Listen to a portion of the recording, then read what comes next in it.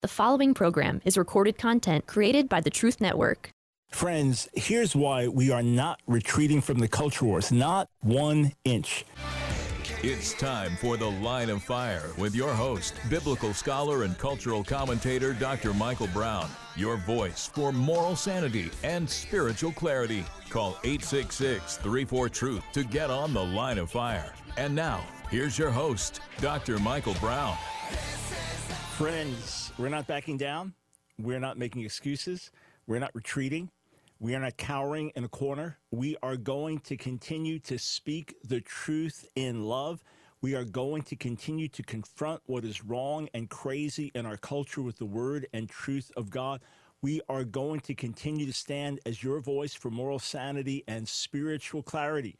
Welcome to the broadcast. Michael Brown, delighted as always to be with you. Here's the number to call, 866-34-TRUTH. If you want to weigh in, discuss culture war issues with me. If you think I'm wrong about the church's involvement in the culture wars, if you think that this is politics, not gospel, by all means, give me a call, 866-348-7884. Or if you have any question on any Bible theology subject that you want to discuss, we'll get to some calls later in the show. But if you want to call in, phone lines are open wide. Friends, this month, our great emphasis, our thrust is let's get healthy. As the people of God, let's get healthy. We started Monday. I talked about my own journey to health, going from 275 pounds to 180 pounds in less than 8 months by radical transformation of my lifestyle, not by dieting, but by radically transforming the way I eat and live. And I've stayed with that with God's grace and help for 8.5 years now, so lived the same way. If you missed the broadcast, go back to it. Be sure to get our book, Breaking the Stronghold of Food, on our website. Go to store.askdrbrown.org and just click on special to find out more about the book and video offer. But we talked about physical health, and we'll be talking about it next week. In fact, we're going to be introducing a new sponsor. I am super excited to share this with you. Some health supplements that could really be a blessing in your life. Our goal is to see you whole and strong, thriving physically, mentally, emotionally, and above all, spiritually, right? But I want to focus on the spiritual health of the body. I want to focus on our calling to be salt and light. I want to focus on our calling to swim against the grain and tide of the world. Parents, please hear me. If you do not disciple your children, the world will do it. Let me say that again. If you do not disciple your children, the world will do it. And many Christian parents now are absolutely shocked to find out that their 14, 15, 16, 17, 18-year-olds do not hold to the values they were raised in. Why? Because the world did a better job of discipling their kids than the parents did. The parents had no idea about some of the junk they were getting on their cell phones. They had no idea about some of the influence of the TikTok videos. They had no idea about some of the pollution they were getting in school-related curricula and on and on. And even though they were seeking to be good parents and godly parents to bring their kids to church and so on, they didn't realize their kids were getting discipled day and night by other forces with other agendas and other values. And now they're wondering, what in the world do I do? I mean, we get the calls, we get the emails, we get the messages, we get the texts from concerned parents saying, what do I do? My 15-year-old daughter now identifies as a boy and wants to be on hormones and wants to get sex change surgery and won't even talk to me because they think I'm being a bigot and hateful. What do I do? And some are calling us with even worse situations. I was talking to a pastor in California a few years ago in a fine church. I mean, this church had a heart for the lost, thousands of members, had a heart to make disciples, seemed serious about the gospel. I came in and preached on holiness, and they welcomed my messages. In other words, it was not a compromised group of people. They were serious believers. But one of the pastors said to me, none of my adult children, and they were all adults, all of his kids were either late teens or in their early 20s, he said, none of them agree with me on homosexuality. What? Raised in the faith? Raised in a church? Raised in a godly environment? Yeah, but they had taken on the values of the world and the mindset of the world. And friends, we can never back down. We can never go in the closet over this. We can never say, well, that's not our battle to fight. Because if we don't, then the very kids that God has entrusted with us will be pulled away. Not only so, but our gospel message will be diluted. I have a book coming out next month. Coming out early March, and we'll tell you about it next month on why so many Christians have left the faith. But one of the chapters in the book says this: if gay is good, Christianity is bad. In other words, there is a general perception in the society that gay is something to celebrate, that trans is something to celebrate. And because Christians don't hold their values, therefore Christians are the hateful ones. Christians are the bigots. The Bible is the bad book. God is the bad God. In other words, it's harder to even share the gospel with people because of a lot of the presuppositions of the society. And if, in fact, it is our calling to be salt and light, to be God's spokespeople in the earth, to be his prophetic messengers, in that we take what is written in the word and declare it to the society around us. If we are not healthy and strong, if we are not vibrant, if we are not doing what God called us to do, then how can we possibly be faithful witnesses to the world? How can we possibly push back the darkness? You say, well, it's just going to get darker. That's inevitable. Can I ask you for the chapter and verse that says, as of today, as I speak to you in January 2023, it will only get worse? Can I just ask you for the chapter and the verse? What about 1 John 2 telling us that the true light is already shining? What about Romans 13 telling us that the night is almost over? In other words, you get these varied perspectives because we are in a war here, but the light of the gospel is shining on more people around the world than ever before in human history. And more people have come to faith in Jesus in the last 50 years than ever before in human history. More Muslims have turned from Islam to the gospel in the last 50 years than in probably all the centuries of Islam combined before that. More people around the world read the Word of God and revere the Word of God as God's Word than any other time in human history. And at the same time, wickedness abounds in unprecedented ways because of internet and other means. Human depravity continues to increase in terms of the most bizarre things being manifest all around the world. There is a constant battle between light and darkness that will continue until Jesus comes. We're responsible for our generation.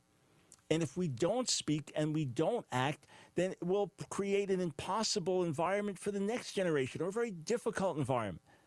Do you want a generation where when your kids or your grandkids are raising their kids, that their kids could be taken away from them for the gospel? This happens in other countries. It does. Who's to say it can't happen here? I just saw an editorial by my friend Dennis Prager, and he said something he never would have believed, but there are other countries where it's easier and better to raise your kids than here in America, meaning with righteous values and things like that. Others would say no surprise at all, but Dennis Prager, who's a forward thinker, also has had a lot of confidence in America. But he's saying there are other countries now where it's safer and healthier to raise your kids than in America, something he didn't think he'd say. Let me give you an example from the UK. If we don't stand, if we don't speak, if we don't do what's right, something like this could happen in America. I've got an article. This is on our Ask Dr. Brown website, or if you have the app, Ask Dr. Brown Ministries, ASK Brown Ministries. Right on the app, just read latest articles and you'll find it. The article is entitled, When Thinking a Prayer Became a Crime. That's the title of the article. When Thinking a Prayer Became a Crime. So someone sends me a text with a link, and it tells me a Christian pro-life leader in England was arrested not simply for standing in front of an abortion clinic. She was also arrested for the crime of praying while standing there, even though she was simply praying in her own head. You think, no, that couldn't have happened. Come on, Dr. Brown, you're exaggerating. All right, here's the actual clip, the unedited clip of the arrest of Isabel Vaughan Spruce. She's the leader of the UK March for Life. Let's listen. Before I ask you any questions about what's going on today, I have to caution you, which is just your rights, which is you do not have to say anything. It may harm your defence if you do not mention one question, something which you later on in court, anything you do say may be given you. What are you here for today? Physically, I'm just standing here. Okay. Why here of all places? I know you don't live nearby. But this is an abortion centre. Okay, that's why you're stood. Is you standing here part of the protest? No, I'm not protesting. Are you praying? I might be praying in my head out loud. So I'll ask you once more, will you voluntarily come with us now to the police station for me to ask you some questions about today and other days where there are allegations that you've broken public spaces protection order? If I've got a choice, then no. Okay, well then you're under arrest, okay, on suspicion of failing to comply with the Public Spaces Protection Order, which is under the Antisocial Behaviour Crime and Policing Act 2014. Now, I'll caution you again, you do not have to say anything. It may harm your defence if you do not mention when questioned something which you later on in court, anything you do say may be given evidence. Do you understand the caution? I do, yes. Your arrest is necessary in order for the prompt and effective investigation into the offence. What that means is so that I can ask you some questions, because you want to come in voluntarily, and also to protect vulnerable people, mainly service users in the clinic.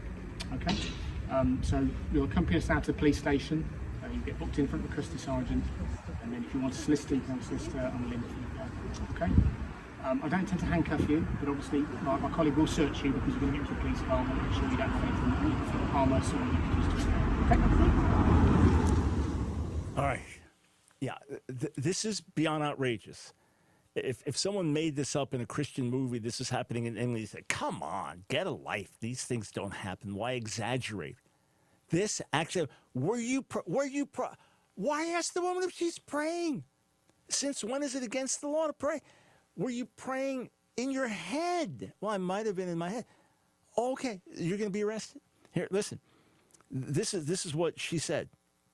I want to quote directly. So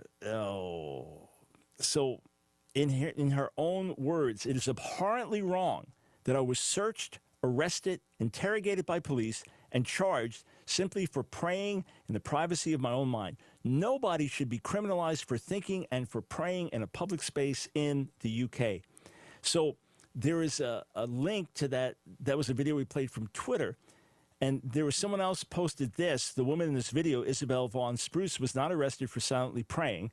She was arrested for breaking a temporary public space protection order on 4 separate occasions, which was used to ban protests outside of an abortion clinic due to safety concerns. So here, just standing independently in front of the clinic, right, just outside it, safety concerns, utter nonsense. But her attorneys, the Alliance Defending Freedom in the UK, said absolutely not. There was no ordinance against her. She was not breaking an ordinance. And in fact, while she was being interrogated, they showed her pictures. Were you praying at this point? Were you praying at this point? And were you praying silently? Friends, if we don't speak up here in America, the same thing could happen. You want that on you? You want to look at the next generation and say it's because we were too passive, we were too afraid, we were too concerned, we'd rocked the boat, we just wanted to talk about Jesus? You want that on you when your kids say, what were you doing when these laws were being passed? Friends, time to wake up. We'll be right back. You can't resist us. This is how we rise up. It's The Line of Fire with your host, Dr. Michael Brown.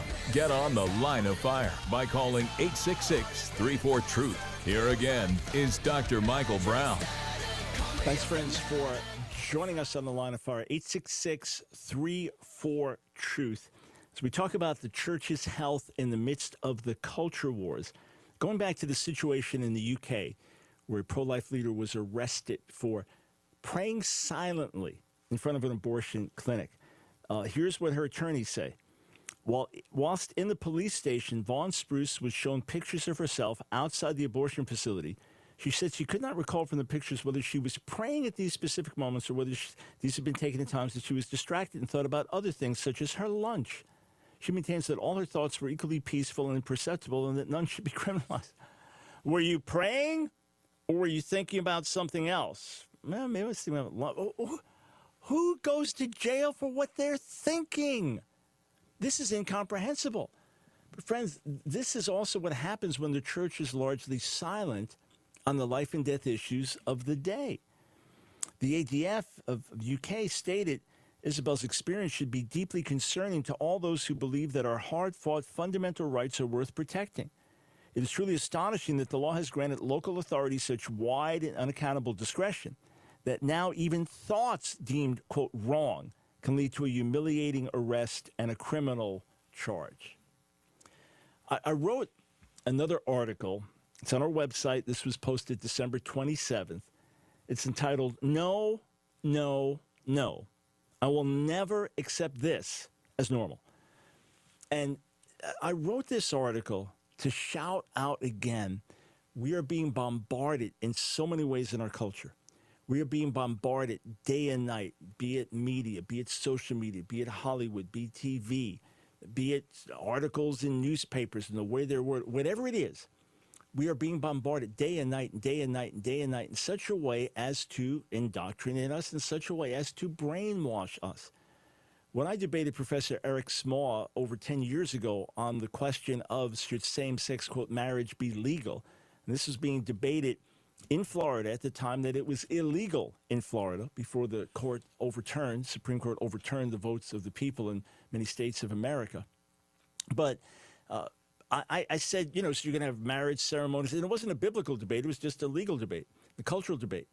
You're going to have ceremonies, and I now pronounce you husband and husband, or wife and wife, whatever. And Professor Small said, well, people get used to it.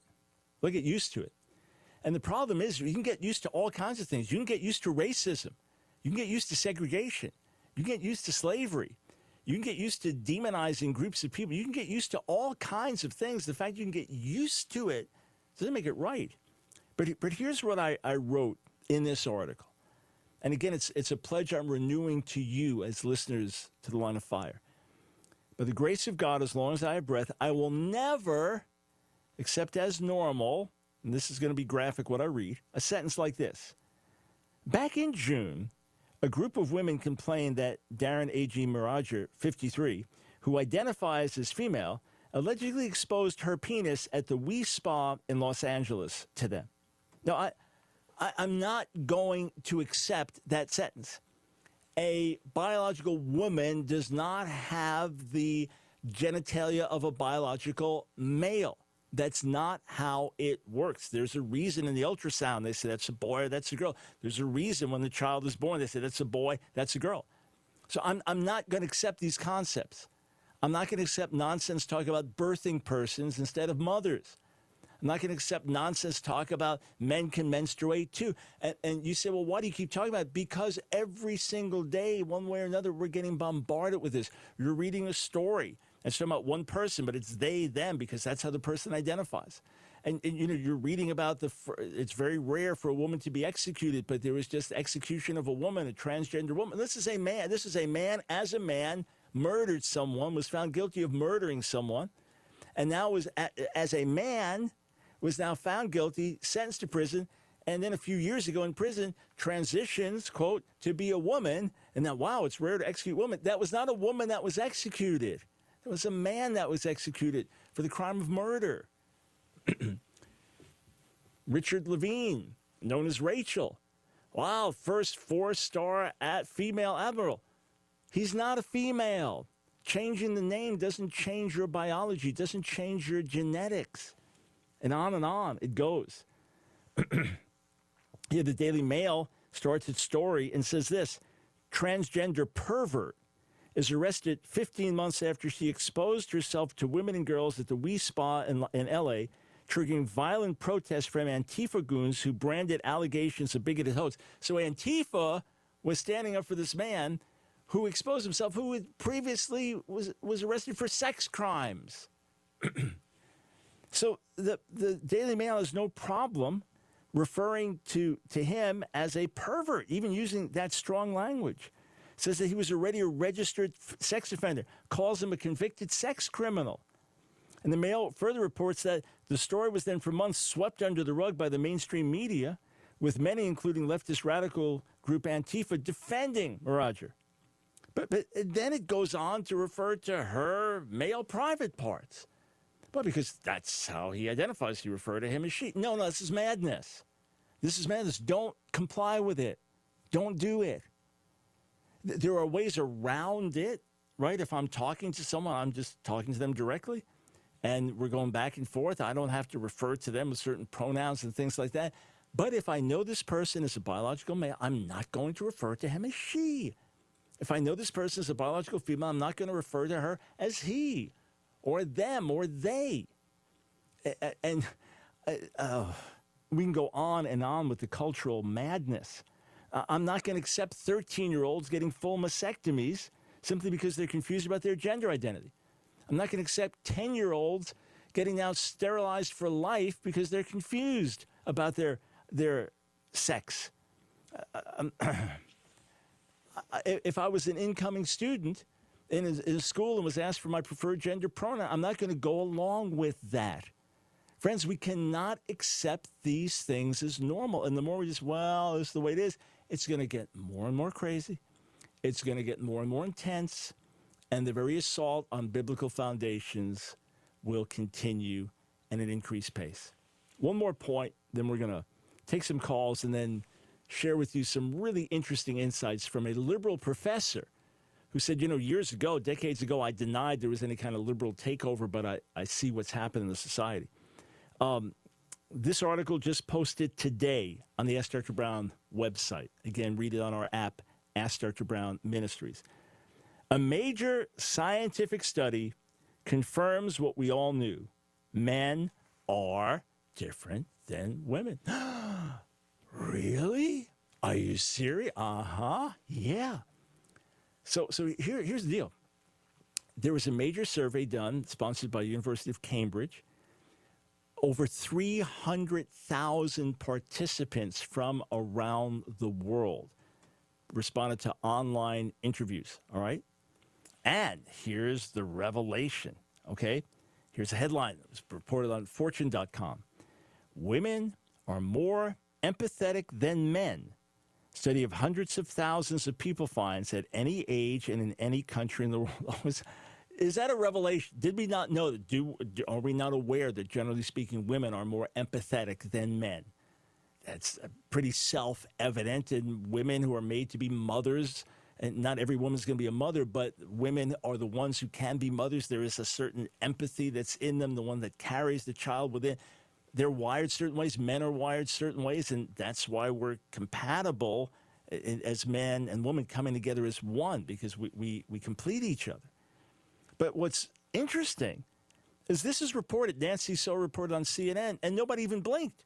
Yes, very interesting. According to the study, women are more empathetic than men. Hang on. That means there's such a thing as women. There's such a thing as men. What do you know? And it can be defined. Unfortunately, when Justice Ketanji Brown Jackson was being interviewed for a Supreme Court nomination and for appointment, and she's asked, what is a woman? She said, I can't answer that. Of course, my follow-up question to her would have been, are you a woman? Justice Jackson, Judge Jackson, are you a woman? The whole well, is a woman, you can't really define that. So it says we can define it, and everybody knows we can define it, right? And not only so, the survey confirms to us that there are real differences between women and men. So this is just reported without anybody saying, hey, stop the music here. Time out. Your whole ideology says, well, you can't really define a woman here, a man here, that's being bigoted, that's being binary, and that's being racist, and that's whatever it is. You can't do that. Those are artificial distinctions, and it's a matter of perception, and there's fluidity, and on and on and on and on. So here this survey in great depth confirms what we all knew. And just for a moment, people were talking with a little sanity instead of saying, well, we don't really know what a male or female is. No, we do know what a male or female is. Now, I went online to check out the survey, right? And it's really quite interesting. So one of the questions is, first is, what is your age? Next, what is your biological sex assigned at birth? They got to buy into the language. It was assigned at birth. But they want to know. The survey has no value to them unless they know what is your biological sex. Otherwise, what's the use of a survey if my sex is whatever I perceive it to be, right? It's like we're doing a survey on the health of people above 6 feet and under 6 feet, but height is whatever you perceive it to be. Know that it's of no use. Of course, they ask the question, what is your sex? Or no, they can't ask that. Right? So they have to ask, what's your gender? And they give you choices: female, male, trans male, non-binary, other. I prefer not to say, I do not know. Well, I don't know what my gender is. There's even for what's your biological sex code assigned at birth, I don't know. You don't know? You don't know when you were born if you were told you're a boy or a girl? Seriously? But they had to ask the question about biological sex, because otherwise the survey has no meaning. Wake up to reality, friends. It's the world we're living in. We'll be right back. Resistance. can't resist us.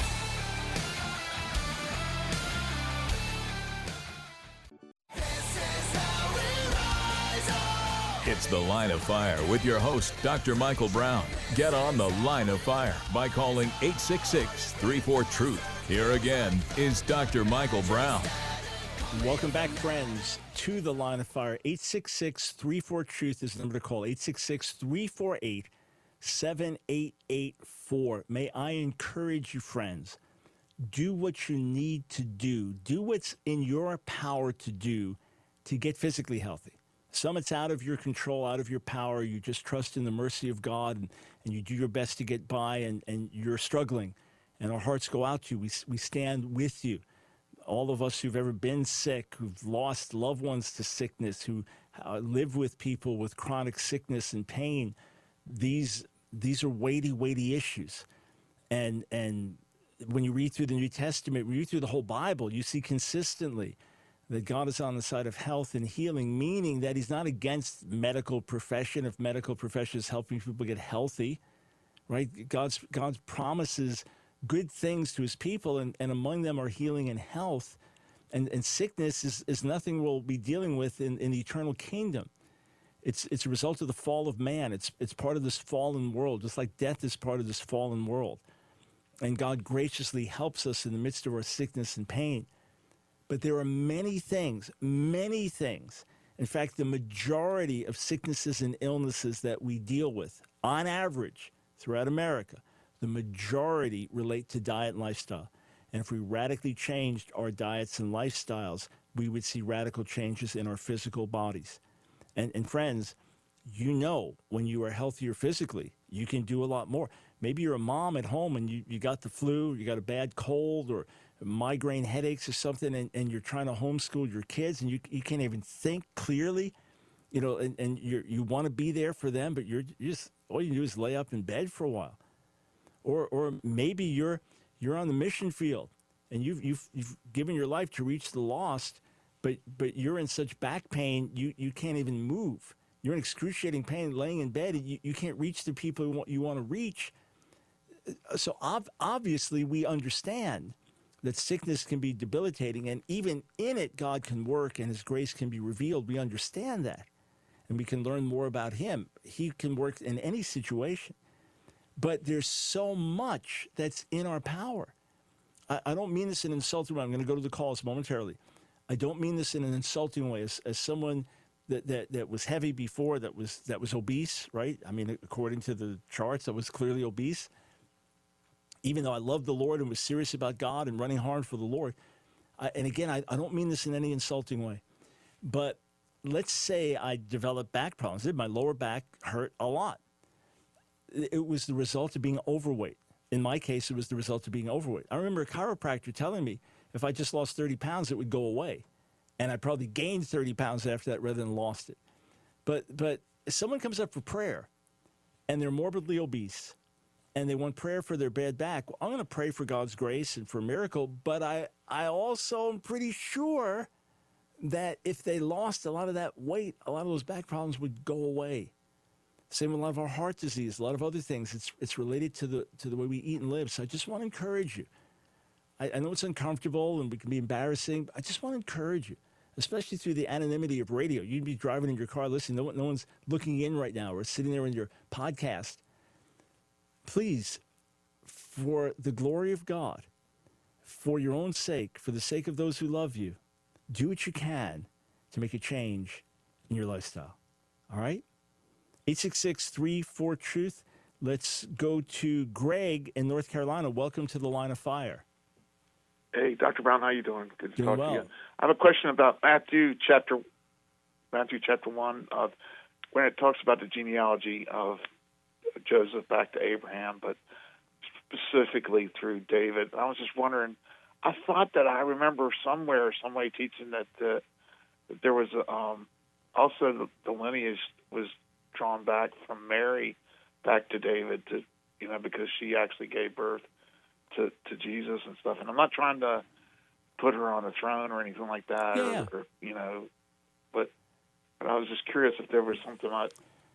Yeah, so according to that view, which is my view, by the way, that Matthew 1 gives the genealogy through Joseph. So this is the royal line. This is the royal line through David, Solomon, etc.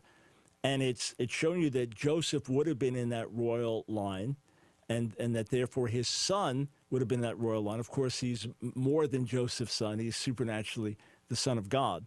But that's Matthew's genealogy. Whereas Luke's genealogy, I believe you can make a good case that this is actually the genealogy of his mother, Miriam. And here's, when you go, it's in Luke 3. So, Greg, it's in Luke, the 3rd chapter. And it begins in verse 23. Jesus, when he began his ministry, was about 30 years old, being the son, as was supposed, of Joseph, the son of Heli, the son of Matthat. And it goes all the way down. And then it runs through Nathan as opposed to through Solomon. All right. So there are a few things in the genealogy which seem to be discrepancies that can pretty easily be resolved. But if this, in fact, was Mary's genealogy, then the way you would read it is, being the son, as was supposed, of Joseph, actually the son of Heli, the son of Matthat. So it was supposed he was the son of Joseph, but he was really the son of Heli, which would have then been Mary's father.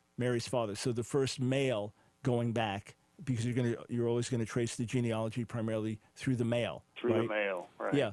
So being the son, as was supposed, of Joseph, and then the son of Heli, because if you look in Matthew's genealogy, right, in Matthew, the 1st chapter, so it tells us this about Joseph, right?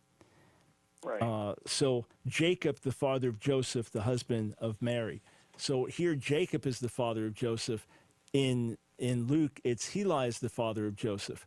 Now, some would say that means there was a levirate marriage. It meant that one of them, they were brothers. Jacob and Heli were brothers.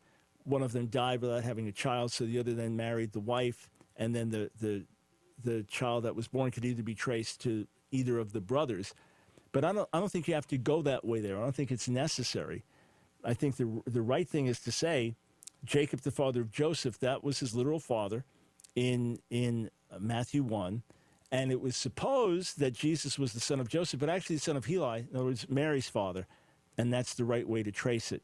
So, and that's a solution that some of the early church leaders held to as well. And it makes sense because he was physically descended from David. And you do have an example like in 1 Chronicles 2, where a genealogy, where man has no sons, so the genealogy is now traced through the daughter, right? In 1 Chronicles, the 2nd chapter, I believe, verses 34 and 35. So that would be the way I see it here. In the same way, inheritance could come by way of the daughters if there were no sons, the daughters of Zelophehad in Numbers 27 and Numbers 35. So, yeah, I see that he was literally of the physical seed of David through his mother Miriam, and was the son of God, in that he had no earthly father. But his earthly father was Joseph, who would have been in the royal line. And that's, to me, the best way to understand these genealogies. Fascinating. All right, you got it. And if you need to dig more sources, Volume 4 of my series on Answering Jewish Objections to Jesus, I really dig deep into this. Volume 4 of Answering Jewish Objections to Jesus. Hey, Greg, thank you very much for the question. Much appreciated. Let us go to Jesse in Twin Cities, Minnesota. Welcome to the Line of Fire. Hi, Dr. Brown. Thanks for having me on. Sure. So my question is about eschatology, and I just wanted to know where you stand on that issue or the millennial kingdom. I don't know if you're more historic, premillennial, or if you're more dispensational or a combination of the two. And I know I've heard you talk about the third temple, and I'm just curious because I'm looking into this issue. I kind of put it off for a while, but now I'm kind of feeling like it's something I should look into. So where do you stand on that? So I am historic premillennial. I am absolutely not dispensationalist. I'm absolutely not amillennial. I'm absolutely not postmillennial. However, I do believe that on a certain level, we have to hold to these things with conviction and yet with grace, because when we're talking about the future, it's always possible that there are verses that we struggle with or we're not rightly interpreting. So the dispensational idea of a pre-trib rapture, I categorically reject. I don't believe anyone would ever come up with that, reading the Bible completely on their own with no further background. I don't believe anyone would come up with that. I don't believe it was ever taught systematically as it's taught in dispensationalism before the 1830s and after that. I'm absolutely not a dispensationalist, and there are other dispensational aspects of belief that I don't hold to. But it seems clear to me that there are literal promises about a physical kingdom on the earth that God will bring to completion. Acts 3, Peter says that Jesus will remain in heaven until the time of the restoration of all things spoken by the prophets. So they spoke of the restoration of the Jewish people back to the land. They spoke of the day that the knowledge of the glory of God would cover the earth as the waters cover the seas, but we're not yet in the eternal time. They speak of a time when all the nations will come up to the Lord in Jerusalem to worship, and there'll be punishment for those that don't. So again, we're not in the eternal kingdom. There's still death, there's still judgment, but these things will be fulfilled. I believe the sixfold reference to 1,000 years in Revelation, the 20th chapter, is telling that this is something literal that we can expect. I reject the amillennial view that the kingdom is only spiritual, the postmillennial view that the whole world will come under the influence of the gospel and basically be Christian before Jesus returns. Yet I do believe that there are truths in each of these different systems. In other words, I do believe that the spiritual emphasis of the kingdom is an important New Testament theme. I do believe that the gospel will spread throughout the whole earth before Jesus returns, and yet there'll still be wickedness and opposition. And I do believe that dispensationalists have done well to emphasize the promises to Israel and to remind people about the importance of the return of Jesus. But as I look at Scripture overall, and as I understand what the early church fathers held to, it would be the historical premillennial position. Okay, thanks. So just one last thing. Do you have any book or resource that you think would be a good thing to dig into? Yes, sir. Craig Keener and I wrote it together, Professor Craig Keener, Not Afraid of the Antichrist, Why We Don't Believe in a Pre-Tribulation Rapture. Not Afraid of the Antichrist, Why We Don't Believe in a Pre-Tribulation Rapture. I think you'll find it helpful, good place to start. We do our best to be fair and gracious to those we differ with, but that'll lay out our beliefs clearly on this. Hey, Jesse, thank you for the call. We came back. Boy, this liberal professor, retired professor of history at UCLA, says I was wrong. Yeah, got it wrong. We'll be right back.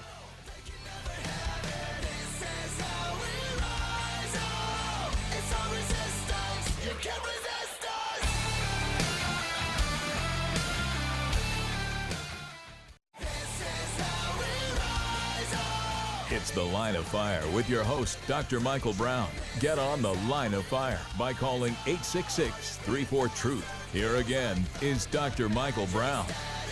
Thanks, friends, for joining us on The Line of Fire. Let's just check the latest news to see, has there been a breakthrough in the House voting? Yeah, not at this point. The House of Representatives voting for Speaker Kevin McCarthy or someone else. I really don't have any comment on it. I have no interest in a lot of political developments in terms of my focus and energy. I focus on them when they're impacting directly moral, cultural, spiritual issues and things like that. Otherwise, as you know, I'm not a political commentator. I'm not a political pundit. The media is not contacting me, Dr. Brown, what are your views on what's happening in the House? They'll contact me, secular media, about other subjects where my expertise intersects. Obviously, it doesn't look good, right? You know, the division. Talk about a House. Here you got the House of Representatives. The House divided against itself won't stand. You know, the nation's massively divided now. Division within the Republican Party, is that the fruit of Trump's influence? Let's see where things land. Let's see where things land. Who do I want to be Speaker? I have no idea who the best person is. I simply do not know. It's not my area of expertise. So what do I pray? Your will be done, Lord. Let me talk about an area where I do have some expertise. This is a pretty intense read. In other words, there's a lot of quotes in this. But I really encourage you to take the time to read my article. A liberal professor admits to the leftist takeover of America. So it's on our website, AskDrBrown.org, or just on the app, ASK Dear Brown Ministries. Ask Dr. Brown Ministries. You can read the latest articles there. It's titled, "A Liberal Professor Admits to the Leftist Takeover of America." It was posted yesterday. So in the year 2000, Roger Kimball wrote this: "The age of Aquarius did not end when the last electric guitar was unplugged at Woodstock. It lives on in our values and habits, in our tastes, pleasures, and aspirations. It lives on especially in our educational and cultural institutions and in the degraded pop culture that permeates our lives like a corrosive fog. Although sometimes tempted to ignore it, we are living in the aftermath of a momentous social and moral assault." So his book, 2000, was titled "The Long March: How the Cultural Revolution of the 1960s Changed America." Then 8 years later, 2008, he wrote "Tenured Radicals: How Politics Has Corrupted Our Higher Education." 2016, writing in the Washington Post, Christopher Ingram said this: "If you spent time in a college or university any time in the past quarter century, you probably aren't surprised to hear that professors have become strikingly more liberal. In 1990, according to survey data by the Higher Education Research Institute at UCLA, 42% of professors identified as liberal or far left. By 2014, that number had jumped to 60%. Then he continued, "In the academy, liberals now outnumber conservatives by roughly 5-1. Among the general public, on the other hand, conservatives are considerably more prevalent than liberals and have been for some time." So in the general public, you have more conservatives than liberals on average, but in the academia, they're outnumbered by roughly 5-1. John Shields wrote an article for National Affairs in 2018 titled "The Disappearing Conservative Professor." And he said this: "According to a 2018 study on faculty party affiliation by the National Association of Scholars," check this out, "the ratio of Democrats to Republicans at Williams College is 132-1. At Swarthmore, it is 120-1. And at Bryn Mawr, it is 72-0. At many of America's best research universities, the ratios are only moderately better." And in my 2022 book, The Silencing of the Lambs, I quoted a 2020 survey by the Harvard Crimson, so the official publication of Harvard University, or one of their publications, found that conservatives make up just over 1% of the school's faculty. This is the bombardment that our young people are getting at universities. And it's not just left, it's often radical left. So Russell Jacoby, I assume I'm pronouncing his last name correctly, Russell Jacoby, professor emeritus at the Department of History, UCLA, so certainly a leftist university, admits that in the late 80s, quote, "I argued that the conservatives should awake from their nightmare of radical scholars destroying America and relax. Academic revolutionaries preoccupied themselves with their careers and perks. If they made waves, they were confined to the campus pools." There you get these radicals, he's saying, but they're just making an impact on the campus itself. Don't worry about it. Conservatives, don't worry about it. He says, "Only now do I see I got something wrong, as did my critics. I missed something. The dawning takeover of the public sphere by campus denizens and lingo." So the article, December 19th, 2022, in the Tablet is titled "The Takeover. Self-righteous professors have spawned self-righteous students and unleashed them into the public square." And he says this about his generation, the generation of the 1960s. "In pose, we were much more radical than previous American intellectuals.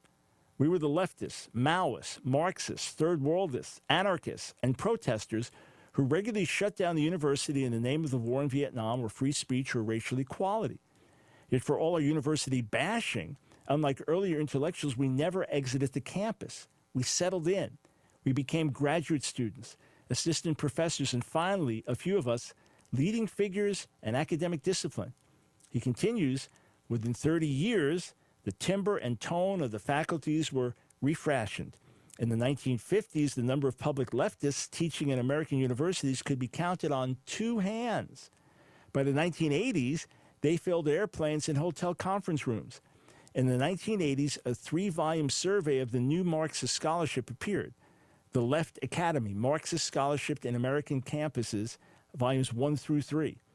Endless new journals, each with their own followings, popped up, such as Studies on the Left, Radical Teacher, Radical America, Insurgent Sociologist, Radical Economist.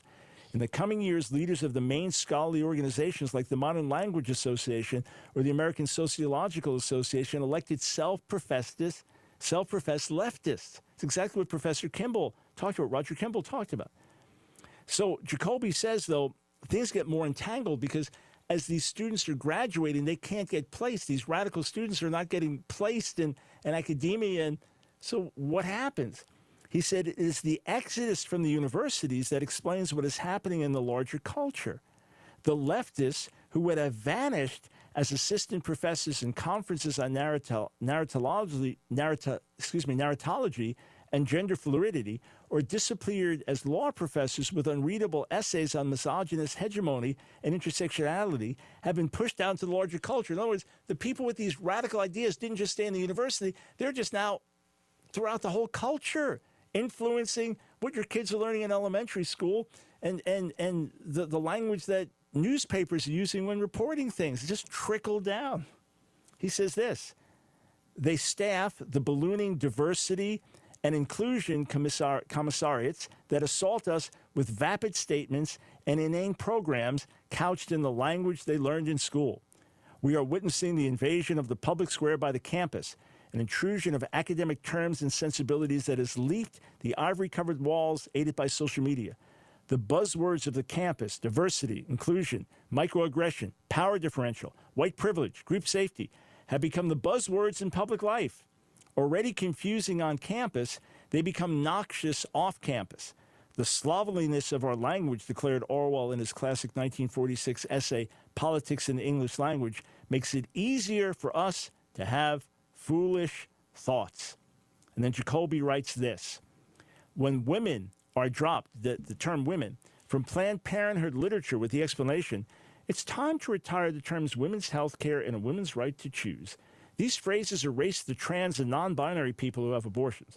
Or when the NARAL, National Association for the Repeal of Abortion Laws, announces it is replacing the phrase pregnant women with, quote, birthing people, and declares, we use gender-neutral language when talking about the pregnancy, because it is not just cisgender women who get pregnant. Jacoby says, we know those who authored these changes majored in gender studies and critical blather. And he says this, Jacoby says this, because those who are most loudly championing concepts of diversity and inclusion have become the most hateful and bigoted. He says that the students of these radical professors constitute an unmitigated disaster, intellectually and politically, as they enter the workforce. They might be the American version of the old Soviet apparatchiks, functionaries who carry out party policies. Intellectually, they fetishize buzzwords, diversity, marginality, power differential, white privilege, group safety, hegemony, gender fluid, and the rest. And they plaster over everything. All right. Professor Jacoby's absolutely right.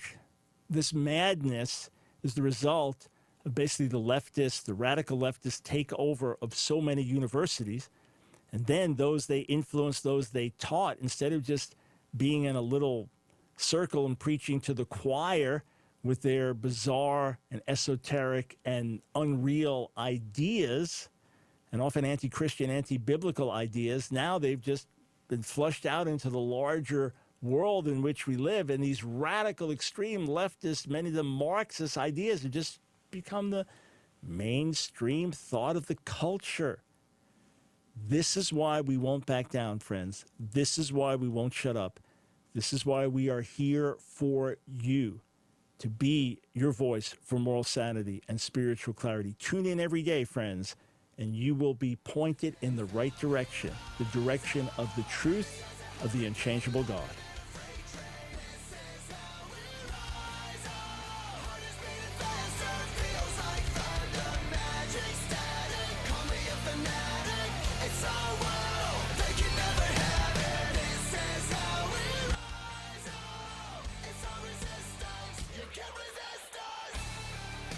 Another program powered by the Truth Network.